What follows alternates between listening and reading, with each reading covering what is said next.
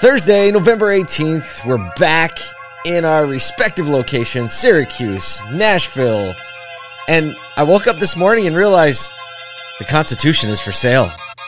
Everywhere I go, the people really want to know who I is and who I be. They stop and stare when they see me. Paul, I'm just glad to be back in my chair because it bounces more. I know, the bounce was weird in those hotel chairs, I gotta say. I gotta agree with you. Like they just didn't have the swagger that we're used to. How was your trip home? Good? Oh, easy trip. Yeah, the plane flights were great. I got to spend some time with family yesterday, and so that was wonderful.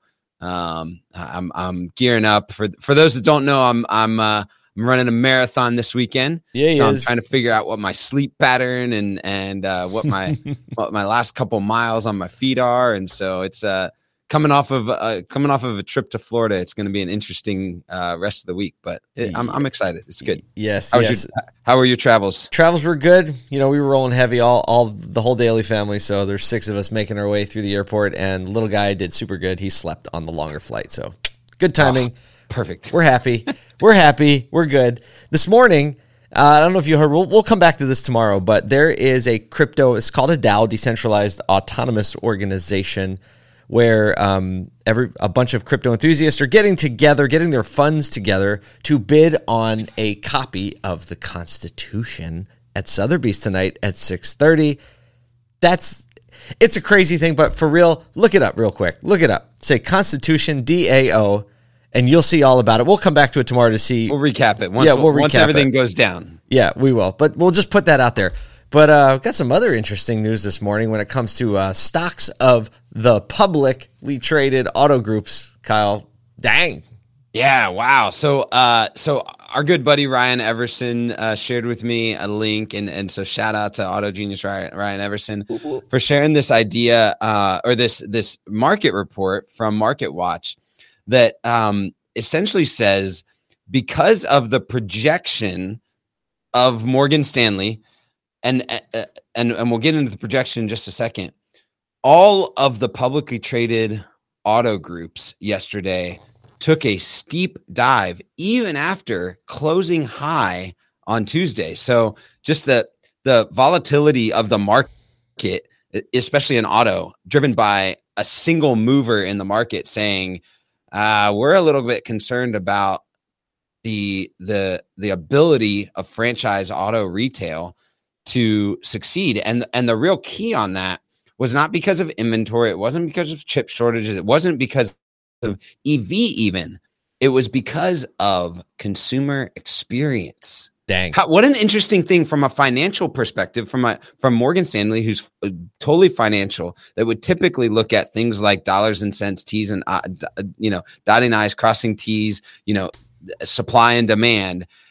And they said, no, it's not any of those things. It's actually the inability of franchise retail and the OEMs to come together to create a positive consumer experience. You mean it's not just a frou-frou feel-good thing? It's actually got massive seismic financial implications? No way. You mean the art kids have an impact even on the art kids? Even the art kids.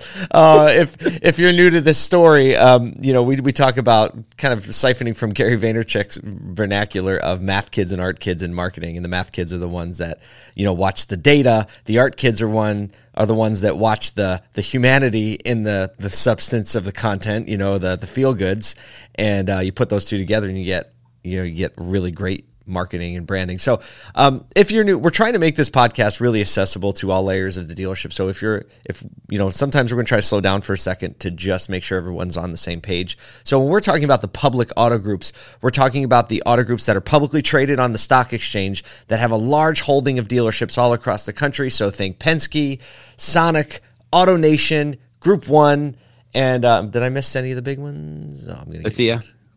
I'm sorry. Lithia for sure. So, and they trade on the stock exchange. These companies have gone public. So, from a Morgan Stanley analysts, major markets, they are the leading indicator that people tend to look at and talk about. And yesterday, a Morgan Stanley analyst said, you know what? They're going to have trouble keeping up. And then, probably 10% of them on average of the market cap just went away. So consumer sentiment, if you think about it, I said to Kyle, if you step out of the industry for a second, right? Kyle and I, Automotive State of the Union, incredible advocates of the retail auto industry, the franchise model, believing that is the best way that consumers can be delivered a car and serviced and cared about and have their community supported, right? That's the very best way. We believe that with all our hearts. If you're not us and you step out and you take an objective look at it, you can easily see that with everyone obsessed about consumer experience, that it's really hard for Ford or GM or Honda to manage the expectations of the consumer all the way through the process, because let's be honest, you do get a very different experience between dealerships. Yeah, we look at, especially me coming from the retail environment, there's a lot of conversation about kind of what some of these even OEM programs are meant to do, right? It's not yes, is there a desire to kind of streamline, create brand efficiency and even more, have a data layer that actually is feeding back and forth? Yes, but there's a lot of it in the conversation it's not, these programs are not meant for the top 10% of dealers. The OEMs know that those can survive without regulations and mandates. It's really this issue that the bottom 25%, that drawing them up is the gap in consumer experience, and maybe even more like the bottom 75%. Yeah, I was gonna say likely.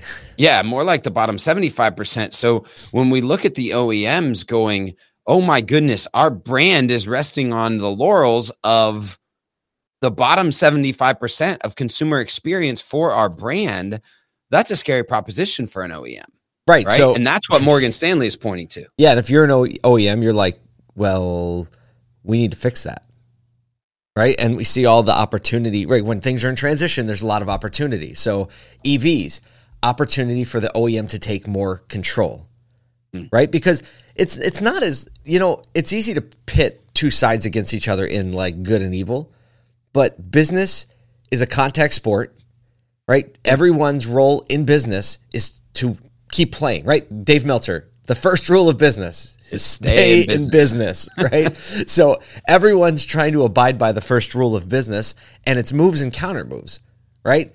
It can feel personal, but it's not personal. I mean, it's personal.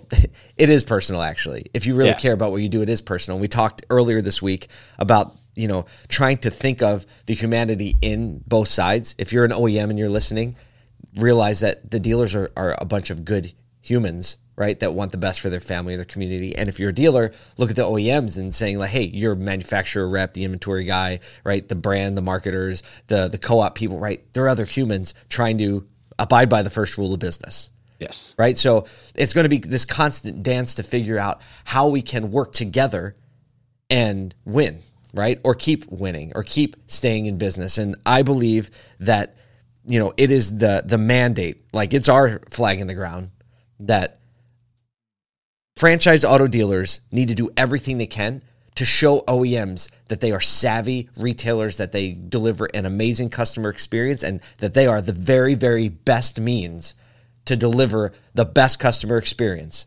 Because if they can do that, then it's fine.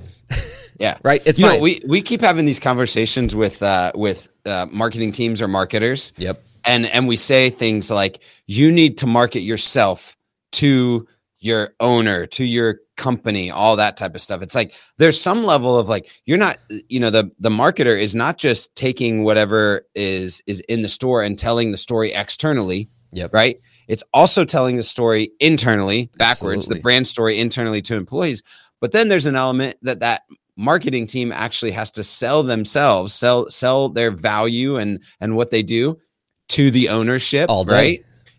Now we're taking it a step further and saying, oh, wait, the marketers, whether that be the dealer principal or the owner, is actually selling their philosophy up to the OEM. Absolutely. Right.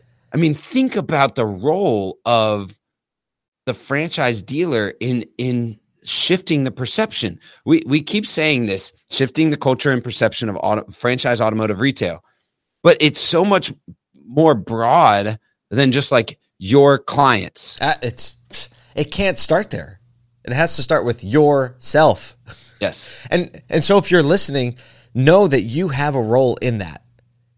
Obviously, if you're a dealer principal, you have a role. A general manager, right? If you're a high-level leader, you know you have a role, right? But if you're not that high-level leader, understand that you have a role.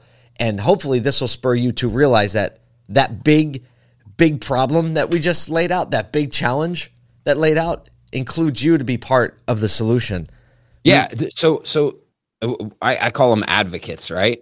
And when I was at Nelson, I would always encourage every single employee to be an advocate where they're at, right? And so it doesn't matter if you're a dealer principal or a salesperson or the newest hire at a dealership, your role as an advocate for the sustainability of your company or your brand in your community with the people that that you come across is so vital to the success of all of this, right? Because people vote with their perception all day, right? And whether the vote is political or financial or where they're putting reviews, their money. Right? Yeah, whatever. I mean, yesterday, people voted with their perceptions on these major. Absolutely, publics. there was an inciting event where this analyst, weighed in. Adam Jones is his name. Voting machine, weighing machine. Watch this, right? Yeah. We just came off third quarter investor calls, right? Where all of these publics posted record quarters, which means there was a weighing machine aspect over the last few days to their portfolios. Yeah, meaning that right? people were buying stock and it was going up based on the performance, revenue generated. Right. But then all of a sudden, a future outlook from an individual turned their portfolio, their stock portfolio, into a voting machine, meaning people were voting with where they were putting their money on based on their future perception of the ability for the stock to perform. Yeah, that's a great point. Yesterday at the AAAS event in Palm Beach, Brian Pash's event, shout out to Brian Pash and the whole PCG team who did an amazing job pulling off a very, very difficult to pull off event. They did it. Everyone went home full of knowledge and inspiration. So that was great. And so at lunchtime, though, Kyle and I were sitting and having a conversation with Alex Vetter, CEO of Cars.com, and we were talking about who do we watch for the indicators? Like, who does the auto industry watch for indicators of where things might be going? And the punchline of that conversation was like, everyone else watches auto as the indicator. Which means which makes it really, really hard, right? Which means we're the crash test dummies, right? Yeah. Like we're going to hit the wall and then they're going to be like, oh, what happened to them? I said to Alex, what I know is that all of the people in real estate that I know, they look at what real estate will follow 3 to 4 months behind whatever auto does. Yep. So they are constantly asking me, how's traffic in the store? Yep. How are things feeling in the automotive industry? And so who do we look at? I know. Well, I mean, you look at some of the other news coming out from some manufacturers and, just looking at what's happening with supply and chips and who was it that said by November 1st, they are not going to have any idle plants. I think it was GM. They won't have a single idle plant due to the chip shortage. I think it was Honda said they are going to have no idled plants, because of any chip supply shortage. So it's like things are really opening up. When we talk to some people, also ask Brian Kramer, Toyota of Naples, hey, how's it looking? He goes, everything's looking really good. Yeah. Right? By March, we're going to be, the gates are open. We're going to have inventory again. We're going to have inventory. Rolling. But interestingly enough, similar conversation with Alex Vetter. He said everything's going to, because of inventory coming back, everything's going to roll for 30 to 60 days. But then there's going to be this pulling of the rug out because supply will be back in greater excess than demand, and those caught without having made the changes and the shifts necessary will be caught. It's like going to dinner with me when there's pizza and wings involved, right? I keep ordering it. That's almost a good segue moment because it's actually happening. Segue. If you do, you'll notice one thing, that as people eat, I keep ordering pizza and wings come out, and eventually the demand is satisfied and we have a lot of extra pizza we have to figure out what to do with because we can't bring it home because we're at an event in a hotel. Things that actually happened this week. Yes, and so that is going to be a predictor of what is to come if we don't pay attention and watch ourselves. Thanks for spending some time with us here today. We're going to be back tomorrow morning. So subscribe, share this email with your friends, and if you feel so inclined, leave your boys a review. Everywhere I go, the people really want to know who I is and who